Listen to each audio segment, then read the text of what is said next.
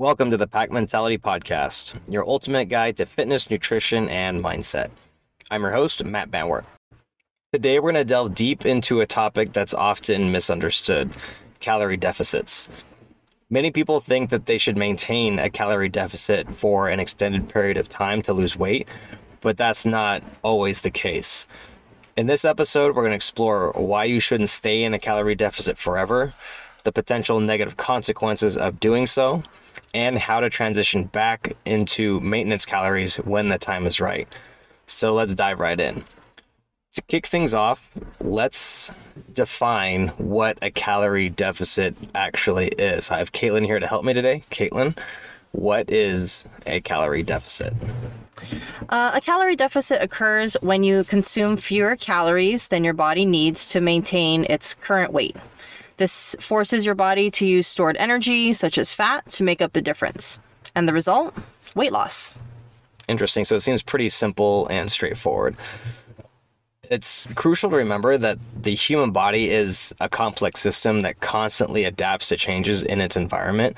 So when you maintain a calorie deficit for too long, it can lead to a range of negative consequences. Do you want to chat a little bit about that? Sure. So one of the negative consequences can be slowed metabolism. Over time, your body adjusts to the lower calorie intake and starts conserving energy. It does this by slowing down your metabolism, which can make weight loss more challenging and potentially lead to weight regain when you return to a normal calorie intake. Interesting. So what are some of the negative consequences? Like, what would happen if my metabolism slowed? You essentially just gain weight. You wouldn't have as much weight loss. You'd have more muscle loss, if anything. You'd stay in a calorie deficit for too long can result in severe muscle loss. The body will begin to break down muscle tissue to provide energy, which can ultimately decrease your overall strength and negatively impact your body composition. Right. So being in a deficit for too long can lead you to being essentially skinny fat. And when you're in that position with a slow metabolism, it's harder for you to burn those extra calories to burn the fat off. And at the same time, you're losing muscle. So it's kind of a double whammy there, right? Yeah. And in addition to that, you also have some hormonal imbalances. Prolonged calorie restriction can also affect hormone production. For example, it can lead to lower levels of leptin, the hormone responsible for signaling fullness, and regulating energy balance, which can increase hunger and make it harder to stick to a reduced calorie deficit. Okay. So let's talk about, but don't you need to be in a calorie deficit in order to lose weight? Yeah, but you don't want to be in it for too long of a period of time, right? You want your body to return back to normal. You also want to go through a bulking phase, also putting on some muscle mass and some fat mass, and then going through a cutting phase again. It's always good to go through cycles, right? Cycles in our training, cycles in our nutrition. Right.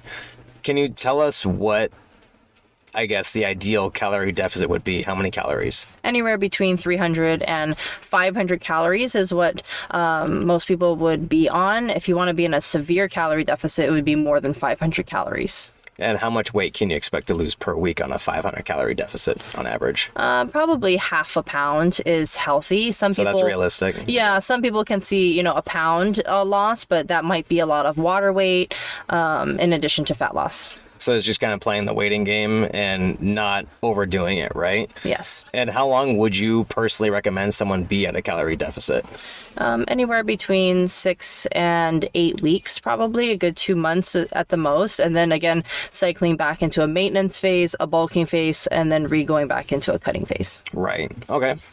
Let's move on to the importance of cycling out of a calorie deficit.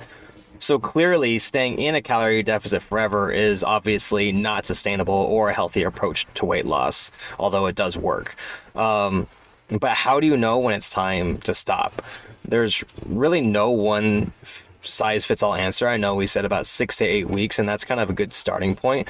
But I mean, there's so many factors that go into this, and which includes your starting weight, your goal weight, just where your overall health is, how frequently you're training. And it's essential to listen to your body and consult with a professional to determine the best course of action, because we all react to calorie deficits or diets differently. And once it's time to transition out of a calorie deficit, you may want to gradually increase your caloric intake to find what your maintenance level actually is, because that could be difficult as well. It's one thing to find the calorie deficit, but then it's another thing to find what your maintenance level is.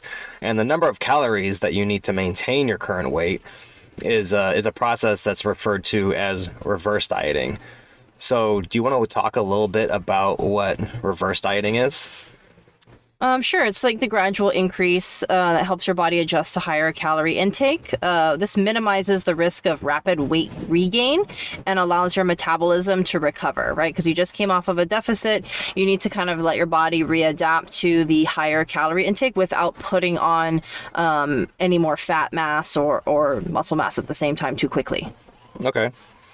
And it's what kind of foods, when you're in a calorie deficit, should you be focusing on? And what kind of foods would you choose, if any, when you're in that maintenance phase? We want nutrient-dense foods, right? Not a lot of protein shakes. Instead, we want lean protein sources, whole grains, fruits, vegetables, of course. And in addition, continue to prioritize regular exercise to help maintain, our muscle mass without decreasing that, since we're in a calorie deficit. Okay. And let's say I'm someone who's been in a calorie deficit for so long to the point where I don't even notice it. I know that we have some people who struggle with that. How would you start digging them out of that hole to the point where you could actually get them some results of losing fat and gaining some muscle again? Well, it first starts with noticing that you've kind of plateaued. If you notice that your fat loss or your muscle gain, whichever your goal is kind of stagnant, you kind of want to revisit, like maybe it's time to kind of change up your calorie intake. And honestly, I think that's mostly a mental battle for people. It's hard to think that you are purposely trying to add more calories to your diet in order to get your body to react in a different way and in order to cut or gain muscle mass. Okay, that makes sense. Now let's say that someone wants to be in a maintenance phase. At what point, how long should they really be in a maintenance phase? And how often do you recommend going into a calorie deficit, alternating back and forth? I think it depends on the person's personal goals. If they have a weight loss goal of 20 plus pounds to lose, then we're going to have to only cycle through a maintenance phase for a very short amount of time.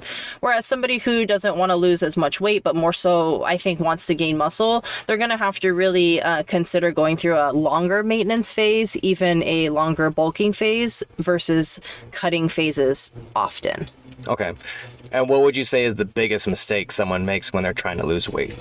Not adapting to the cycles and not being willing to try something new and let their body and then letting their body kind of adapt with it, right? I think a lot of people rush the process and they're not willing to commit to the full 4 to 6 week process, right? After 2 or 3 weeks, most people just kind of are like, I don't see results, or I don't see the results that I want, so they cut the process short, right? I think going through the entire cycle is super important, and following through with your goals and your process is key. Yeah, and I think that this is something that a lot of people struggle with, and especially myself personally, is that it's easy to come into the gym and work out and be patient there just because, it's entertaining, it's fun, and, once you kind of get into a groove, it's not something that's that difficult. But when it comes to nutrition, when you're on your own and, you don't have that external motivation of a class or, of a coach, that's where it really is tough, because what are you doing the other 23 hours of the day?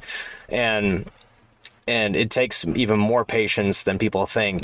Just like how you said, like, people will try it for 2 weeks and then they'll just stop. And keep in mind that nutrition is something that takes a long time. I mean, like, let's say someone has been overweight for 10 years. How long do you think it would take them to get to, let's say, lose a goal weight of, like, let's say 50 pounds? 10 years. You have to give your body the exact amount of time that you've put it through, right? Your body adapted over a period of time to become come to the point that it is, you're going to have to give it the exact same amount of time to come back to the stage that you want it to be at instead. Plus, we're only getting older, so, it's getting a little bit more difficult as we age and as we progress, but always adapting, I think, is super important. And we only have time. Time is all that we have with us, so why not try different things and, try to adapt as we go and definitely learn and be very aware of your body. I think if people were more aware of their body and how they felt and how they performed in the gym and how they feel outside the gym, I think that's where the most gains come from. Oh yeah. And I think, and I know I'm victim of this, is that sometimes I don't feel how drained of energy I am until I start eating more calories again, because when we're on the go, so many of us are busy. It's hard to remember to eat. It's hard to remember to drink water. And then, it's really easy to get in that spiral to the point where you don't even feel what it's like to be full of energy because of the calorie deficit. Naturally. Absolutely. And that's just that's your body adapting to not eating as well. It's a foreign thought for a lot of people to think that, but your body has adapted to the point of where you don't feel like you need that many calories, or you don't feel hungry, when in reality, your body and your energy level is starving. Yeah. And how much of the stomach shrinking has to do with that? Oh, I think it's huge. Again, adaptation over time, your body will slowly, become normal. Your stomach will just get so small to the point where that's just normal for you. And again, it's going to take time to enlarge it again. You remember when we first started dating, you would make breakfast for me because I never ate breakfast before, and it would be one egg, and it was one egg for so long. It was so hard for you to eat that. I totally forgot about that. Thank you for bringing that up.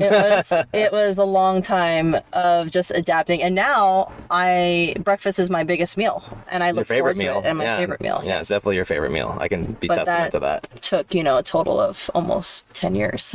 I like what you said about adaptations, because I read something I can't remember where I read it, but it was really good, and it said that your body is constantly adapting, whether you're sitting, whether you're working out, whether you're overeating. So it doesn't matter what you're doing right now as you're listening to this, your body's adapting to doing something, and you have full control over what it adapts to. Absolutely. And, we test ourselves in the gym. We need to test ourselves in the kitchen as well.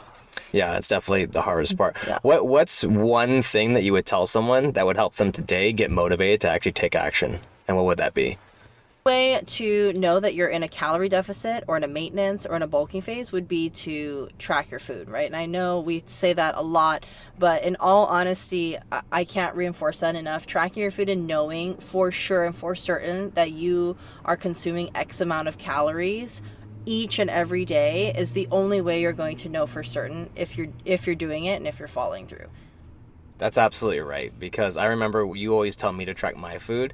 And one of the biggest takeaways that I see when I finally do track is that I severely undereat on protein, and I overeat on carbs and fat. And then carbs and fat are definitely a fat storage type of macronutrient. Yeah, absolutely. And that's a whole nother podcast I want to talk about is, when people really try to start eating more protein, they naturally start overeating on carbs and fat. And that's the hardest thing, is finding balance, because we naturally want to pair protein with a side. And when in reality, it's actually quite the opposite. We need a protein and a very small side, or if not, honestly, most likely nothing, if anything, just vegetables, right? Or else you're just going to overeat on carbs and fat. So that's something that we can totally talk about in another episode, is balancing the macros. Yeah, absolutely. I think that'd be a very interesting one to talk about. So we emphasize the importance of cycling out of a calorie deficit and listening to your body to determine when it's time to transition. We also chatted about the concept of reverse dieting, a gradual process of increasing caloric intake to find what your maintenance level is and support a healthy metabolism. And by focusing on nutrient-dense foods and regular exercise, we're guided towards a sustainable approach to weight loss and overall well-being.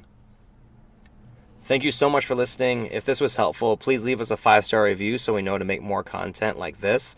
Follow us on social media at Red Wolf CrossFit, and feel free to send us questions there, or if there's anything else that you want us to talk about, we'd love to hear it. Until next time, good luck, have fun. Nailed it. Nailed it.